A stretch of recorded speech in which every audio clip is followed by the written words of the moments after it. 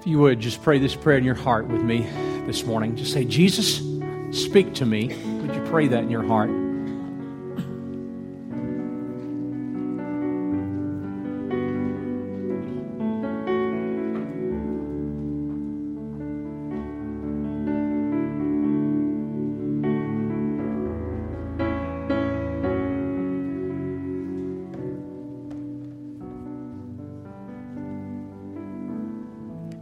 Father in heaven, we thank you for this day. And God, I pray for those who come needing encouragement, who need strength.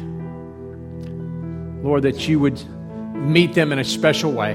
That you would speak to their hearts and you would encourage their spirits. And Lord, for those who don't know you, I pray that today would be the day that they come to faith. That they recognize the God of the universe and that He has made a way for them to know you through the person of Jesus Christ. So Lord, we commit this time to you and invite you to speak to us. In the name of Jesus we pray. Amen. Well, I want to make mention of a book called A Case for Faith that I think is an excellent writing. It's by Lee Strobel. It's written by a journalist. And it's not for everybody. I personally love it. But it's some pretty meaty subjects about the matter of faith. It deals with some of the questions like, why did God wipe out certain people groups and those kind of things from the Old Testament that sometimes perplex and cause people to struggle a little bit. And so I just think this is one of the better pieces written on it. You can find books that are much more academic, and you can find books that are shorter, but I think this is certainly a great piece. And so they're back there. If you want to pick up one, just make a $5 donation, and you can grab one if you don't have $5 and you still want one, and you'll read it, get it. It's not a good coffee piece material kind of thing, or put on the coffee table. It doesn't do you any good there. So if you'll commit to read it, please go get you one. Love for you to have it. With that said, we're going to be in Hebrews chapter 11, the subject of faith for the next 4 weeks, and I want to invite you and encourage you to read Hebrews chapter 11. I want to ask you to take the 10-day challenge, and that is read Hebrews 11 every day for 10 days. You can do it in just a few minutes, 3 or 4 minutes you can read that chapter, but you'll have a good understanding of the context. Hebrews is a great book. Matter of fact, if I had to describe what Hebrews is, the book of Hebrews, it is the New Testament version of Leviticus. It's making sense of the Old Testament, that in the Old Testament, there was the sacrificial system that God instituted, and now the New Testament, through the person of Jesus Christ, has been instituted, the grace covenant, and it shows you that the Old Testament was simply a foreshadowing of what was to come, of Jesus Christ, the Lord, our Lord and Savior. And so it gives you a picture and it helps you to reconcile the sacrificial system with the covenant of grace from the Old Testament to the New Testament, and helps people. Matter of fact, it was probably primarily written to Jews who had converted to Christianity to help them understand this is what the prophecy spoke of, and this is the system, this is the grace afforded to us by God Almighty, and helping them to understand that, and helping us to understand the grace of Christ today as well. So, as you read that, think about that, consider that, and we will be trying to answer the question, what is faith and how can I increase my faith? What is faith and how can I increase my faith today? And as we talk about this, there are a lot of different opinions and thoughts about what faith is. And I just thought it would be good for you to get a picture of our children, of what children think about faith and what their view of faith is. And after that, we're going to talk a little bit about what faith is not and what faith is. But let's just get a glimpse of what children think faith is today, if you would, at this time. Okay, guys, what is faith? Faith is... It's kind of like a...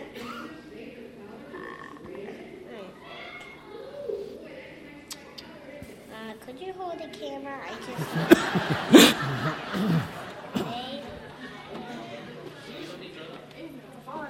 Faith.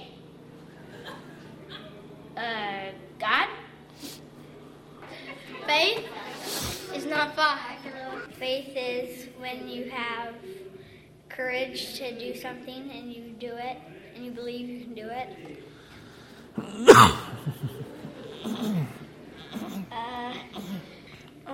If you think that you can't do something, but then you believe that you can do it.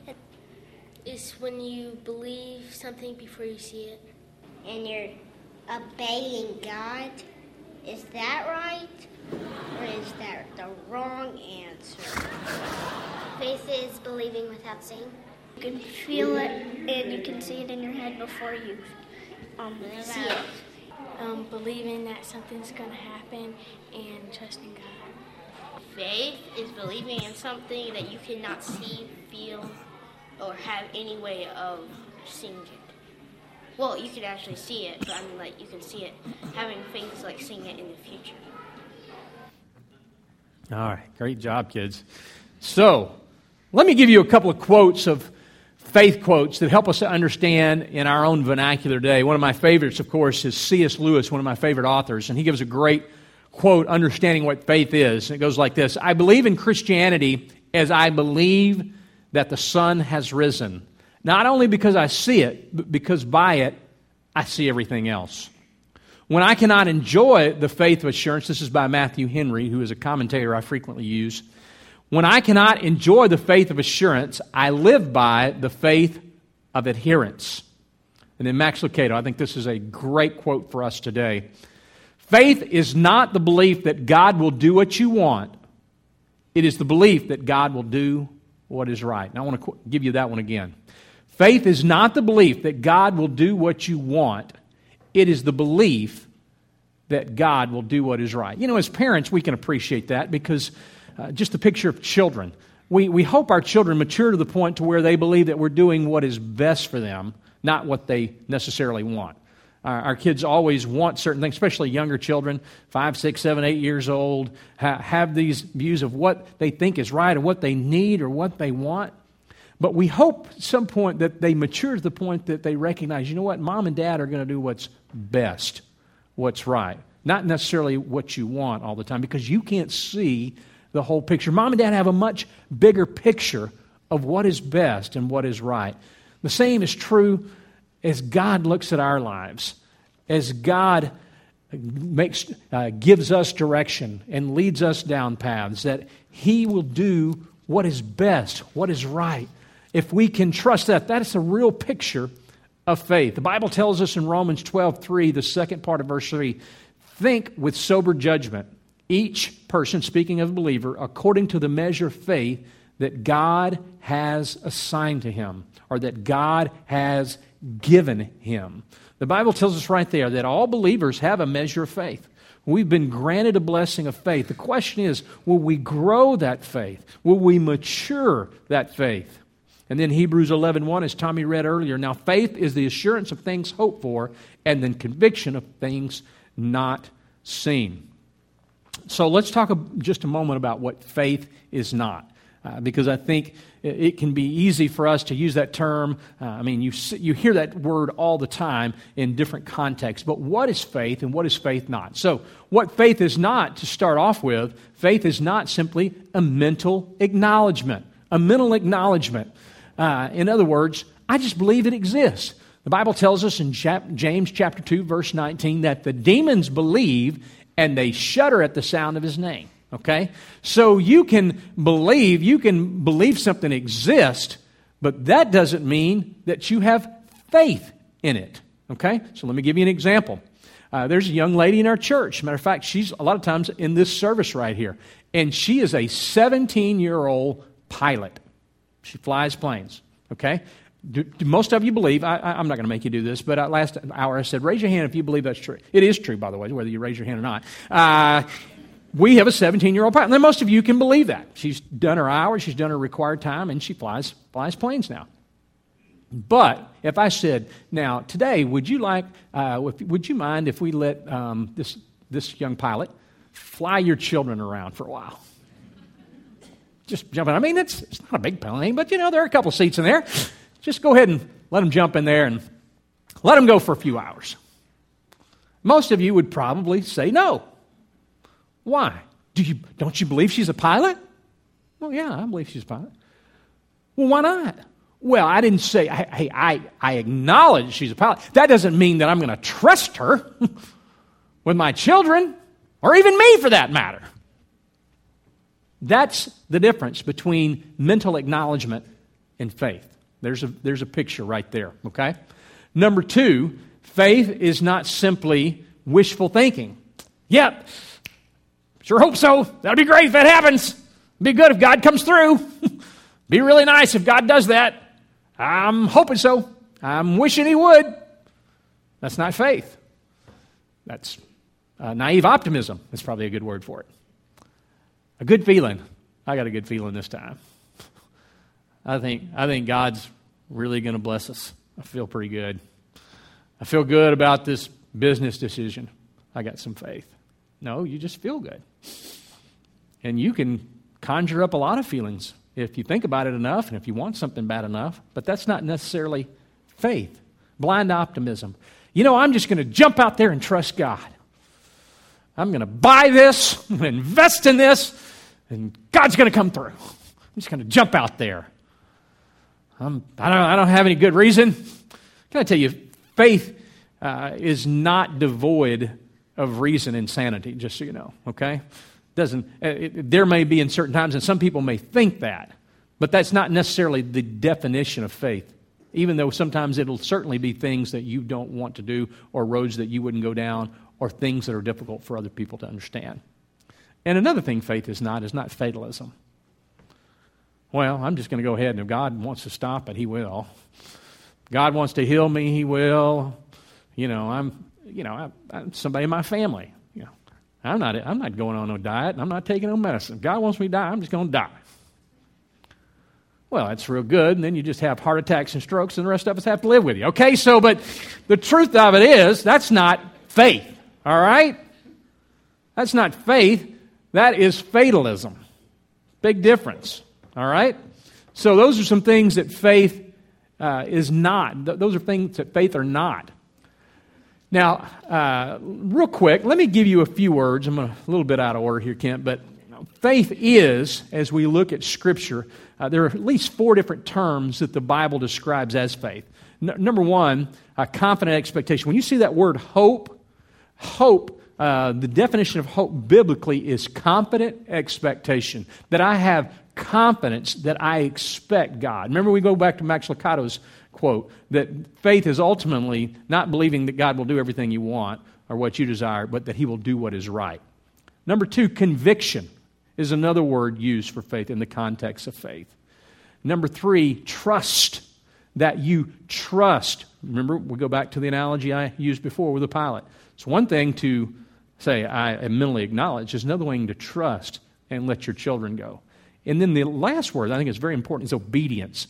Obedience, that you follow through, that you actually use your faith, that you actually exhibit. Okay, so the best definition I could give you would be obedience and persistent hope in the promises of God. If I wanted to give you a definition for today in our vernacular, it would be obedience and persistent hope. Remember, that's confident expectation in the promises, in the Word, and the character of God. That, in fact, is what faith is. Now, I want to give you some Greek words. We're not going to get way into this. I actually had about 9, and then somebody reminded me, hey, most people don't care about all those Greek words, so I've scaled it back down to 3, okay? And I will go ahead and give a disclaimer that when we are looking at ancient Greek into modern English, obviously there's going to be some differences. There's certain words in the Greek language that we don't have, and there are certain words that we have that the Greek doesn't have exactly. So we use a myriad of terms to try to explain a certain word or a certain aspect, okay? So with that understood, also remember the lettering system is different, so we're going to put that into English letters, and so it was very interesting. I was going through my lexicon, and the way that it suggested that I pronounce a couple of these words was not what I had learned in seminary, and then I talked to Matthew Harding, who's studied in linguistics and has his PhD, and he pronounced it different. So anytime you start translating from ancient texts like this, it doesn't always come through verbally or in a vernacular that would be normal. So the first word is this, it's pistis, okay? Pistis or pisteo, pistis, and that word means faith. And that is how the Bible generally uses the word faith. When we translate the word faith, it's usually from pistis or pisteo, a form of this word. And pistis means, in matter of fact, in John 3:16, probably the most famous verse. For God so loved the world that he gave his only begotten Son, that whosoever should pistis, believeth in him, would not perish but have everlasting life. Pistis means adherence to, commitment to. Okay? So it's more than a mental assertion. It's more than an acknowledgement.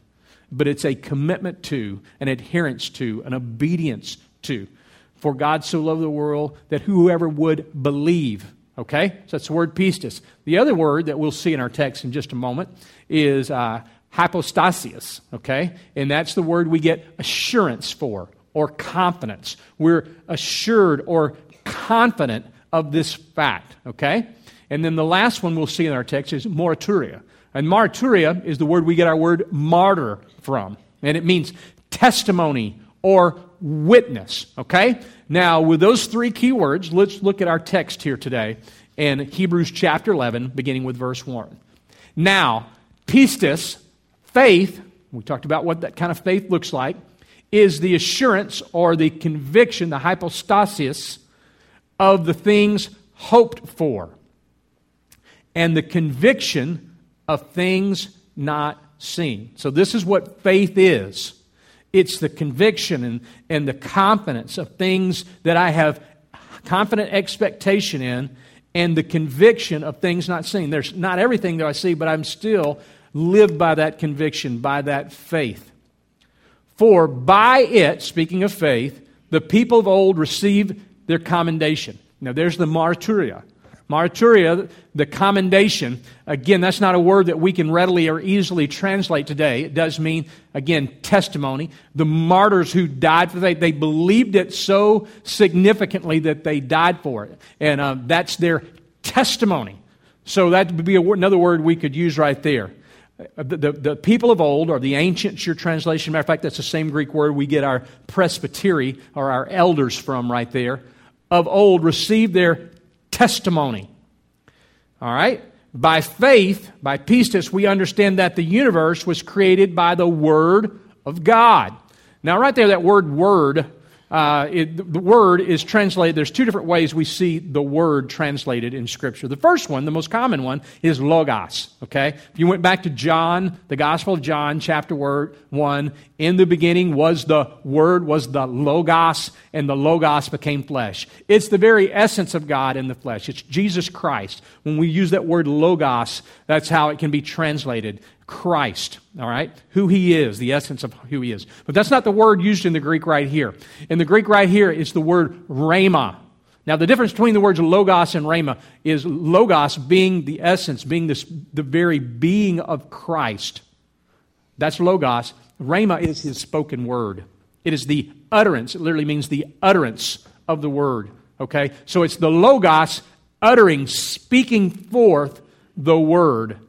So we see right here, by faith, we understand that the universe was created by the spoken word of God, so that what is seen was not made out of things that are visible. In other words, He spoke the world into order. Ex nihilo, out of nothing, He spoke it. His word had the power to create the world that we live in.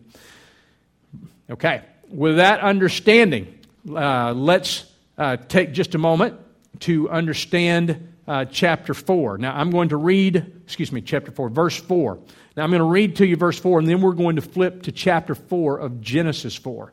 By faith, Abel offered to God a more acceptable sacrifice than Cain, through which he was commended as righteous.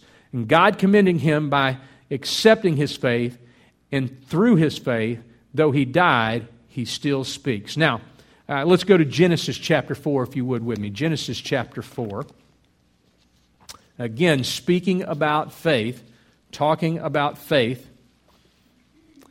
And what we see here is the importance of what the object of faith, of what we put our faith in and how we demonstrate our faith. Now, let me give you another illustration just to continue with this picture before we read this passage. If I were to stand here today and I pulled out my checkbook and I wrote a check, and I wrote it for $1 million, and I said, okay, the first person up here gets to have $1 million. Most of you out there, for those of you who are somewhat wise and understanding, you would think, he doesn't have $1 million. And you'd be right. And I can't write checks for the church, so even if the church had $1 million, I couldn't do it, okay? So if I wrote that check, you'd think, okay, this is something, this is a give me or whatever. You know, he's got some kind of angle kind of going on this, and I'm not buying this. And if I go up there, it's kind of a joke, and they're going to make a point out of this, yada, yada. That's what you'd think. I mean, if some of you don't think that, then I'd love to meet you, but nevertheless. But what if Ross Perot, who's a billionaire, by the way, who owns land, lots of land there, and pretty much all the way, anywhere. He owns lots of land, lots of property. He's a billionaire. He lives in Dallas. What if he came today and he said, now, the guys, I got a check for $1 billion, or $1 million right here. And he had his name signed to it. The first one that comes up here, I'm going to give it to you. I bet you some of you would run up here and grab that check. Why? Because he has his name on that check, and if you know anything about Ross Perot, you know he can cover it. I can't. You get a piece of paper. Ross Perot, there's at least a serious potential that you could have. I mean, the possibility, the power, the authority, the resources are there. All right? That's another picture of faith. It's not simply faith in nothing or faith in fate, but faith in the person of Jesus Christ. Faith in God Almighty. Now, this part right here, we've just read about Abel, that by faith, Abel brought his offering. Now, this has been forever the old question. Cain and Abel, of course, who are the first children of Adam and Eve.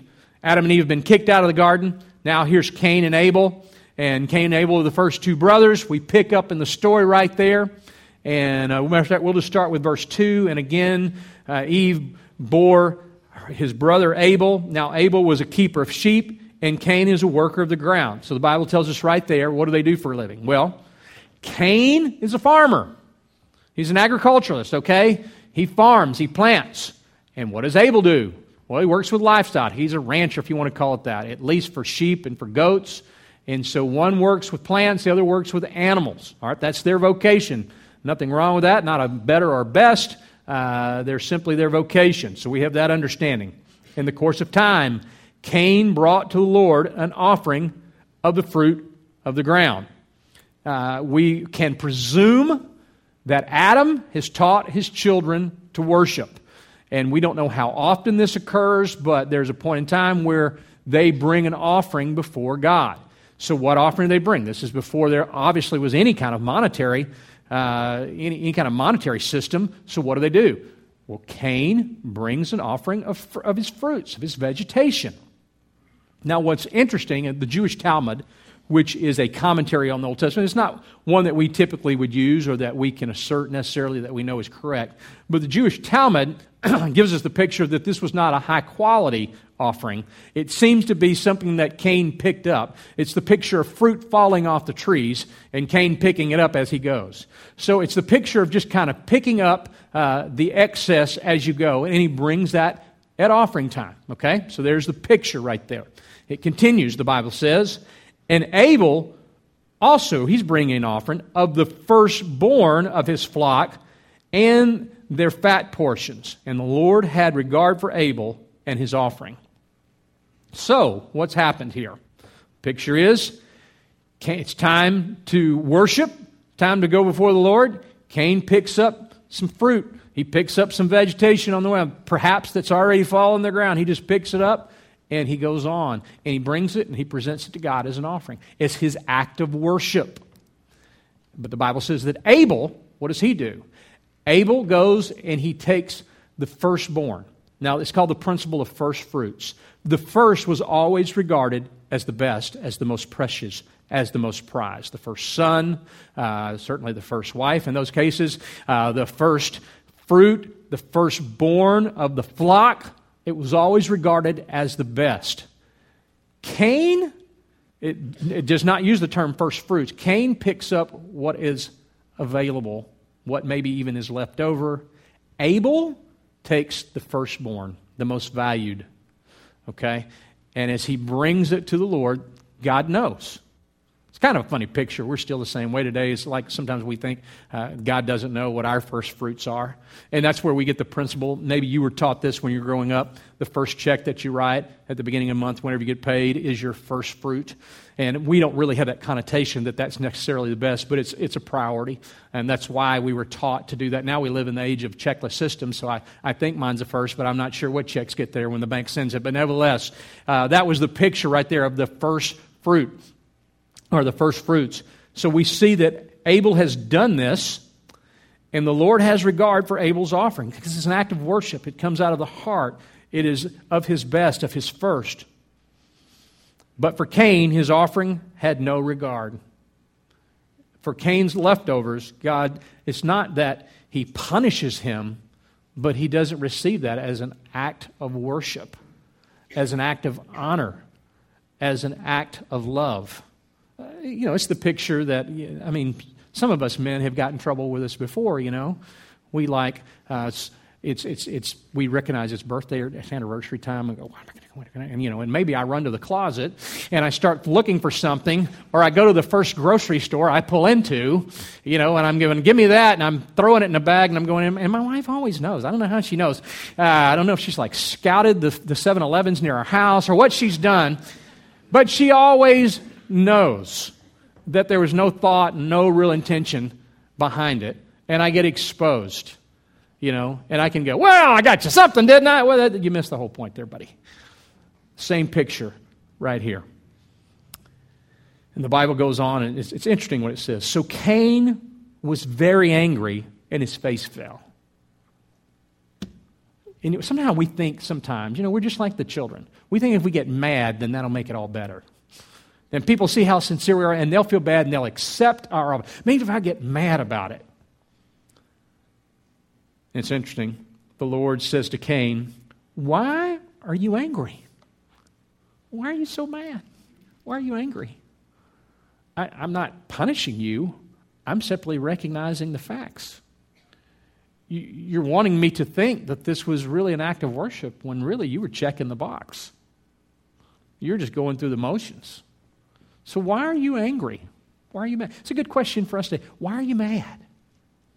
Some of you today, when I mention first fruits and giving, this isn't a giving sermon, but some of you go, oh, he's going to talk about money. I don't like that. And maybe that's a good verse for us right there. So tell me again, why are you angry? And why is your face fallen? He's always got to mention that, doesn't he? Why does the Bible always talk about that? That's kind of our spirit of Cain we all deal with, don't we? If you do well, will you not be accepted? And if you do not do well, sin is crouching at the door. Its desires for you, but you must rule over it. If you do well, he's not talking about if you're a good boy. That's not what he's talking about. He's talking about if you give worship, if you come with the right heart, if your heart is right, will you not be accepted? And if your heart is not right, sin's crouching at the door, it's ready to consume you. When that anger and that jealousy and that jealousy and selfishness enter in, it's when sin is beginning to take root. It's crouching at the door in its desire for you, but you must rule over it. You must recognize it. You must confess it and deal with it. So what do we learn from this text? Well, first of all, sacrifice. The Bible tells us in 1 John 3:12 that Cain's heart wasn't right. His heart was wrong. When we come to worship, we come with the right heart. It's not about the amount, although for most of us, if we have much, to do little is an indicator of our heart. But it's really about the attitude of the heart. Are you here to check the box? To say you've been? To get it out of the way? It's not an act of worship. Not only that, the heart, the Bible tells us in Jude chapter 11, there's only one chapter in Jude. We put 1:11, but it's just really the 11th verse. The Bible specifically tells us that Cain's heart was for gain. He came expecting God to do something for him, to give him something. How can I profit from this worship experience? Many people still have that attitude today. What's God going to bless me with as I go and do what He wants? How am I going to gain and capitalize on that? But Abel's heart was to worship. It wasn't to get, it was to give. It was enter in relationship.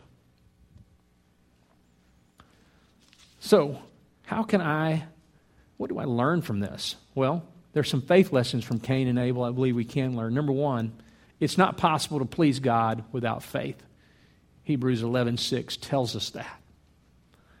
Number two, our faith is demonstrated by our heart of worship. It's one of the reasons that it's important when we come that we kind of focus. And we kind of let go and we kind of forget everything else and we just concentrate and we go, God, I want to worship you today. Number three, our faith produces our testimony. You know how people have testimonies? Because they exercise faith. That's where it comes from. It's interesting. I was reading an article yesterday about baseball. And do you know how many minutes of baseball are actually played in a 3.5-hour, 9-inning game? You know how long it really takes? 12 minutes. 12 minutes. There's actually 12 minutes if you count the time the ball is being hit, it's in play, it's in field, time that they're trying to pick off somebody. The actual in play is only 12 minutes. And we know in football it's really only 60 minutes, but yet we make that 3 hours and 15, 3:20. Our wives don't understand that. What is this deal? It says 2 minutes. We've been on for 40 minutes. You've been in a 2-minute warning. Well, there's timeouts and there are things of this nature, honey. But really, it's not that long. And so the game of baseball is really decided in a couple of minutes. Just a few minutes. But there's all the rest of it. There's all the filler, so to speak. Isn't that the way most of life is? Most of life is the filler, but there are moments where we are to exercise the faith that we have been learning, that we have been praying, that we have been living, and then the moments come and they determine our testimony. You know, I love the old sermon. I believe it was by E.V. Hill. He said, ladies and gentlemen, one day you're going to die, and they're going to put you in a box, and they're going to put you in the ground, they're going to say some words over, people are going to cry, and then they're going to put dirt over that box, and then they're going to go back to the church, and they're going to eat potato salad. He said, the only thing that will matter is what was your testimony. Nobody care how nice your suit was, how nice your car was, what your house looked like. The only thing that will live and last will be your testimony. That's what Hebrews 11, chapter 4, we read earlier, all ago. Hebrews chapter 11, verse 4. Abel's testimony still speaks.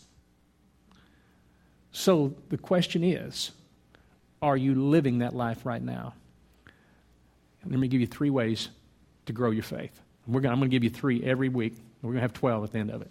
You have to come back, get the other 9. Okay? Number 1, Romans 10:17. Let's read Romans 10:17. If you have your Bible, pull that out. There's one underneath if you'd like. But Romans 10:17. And let me read this passage to you, or this verse to you. 10:17. The Bible defines how faith is produced, how faith is grown for us right here. Romans chapter 10, verse 17. So faith comes from hearing, and hearing through the word of Christ. Let me read it again. So faith comes from hearing, and hearing through the word of Christ.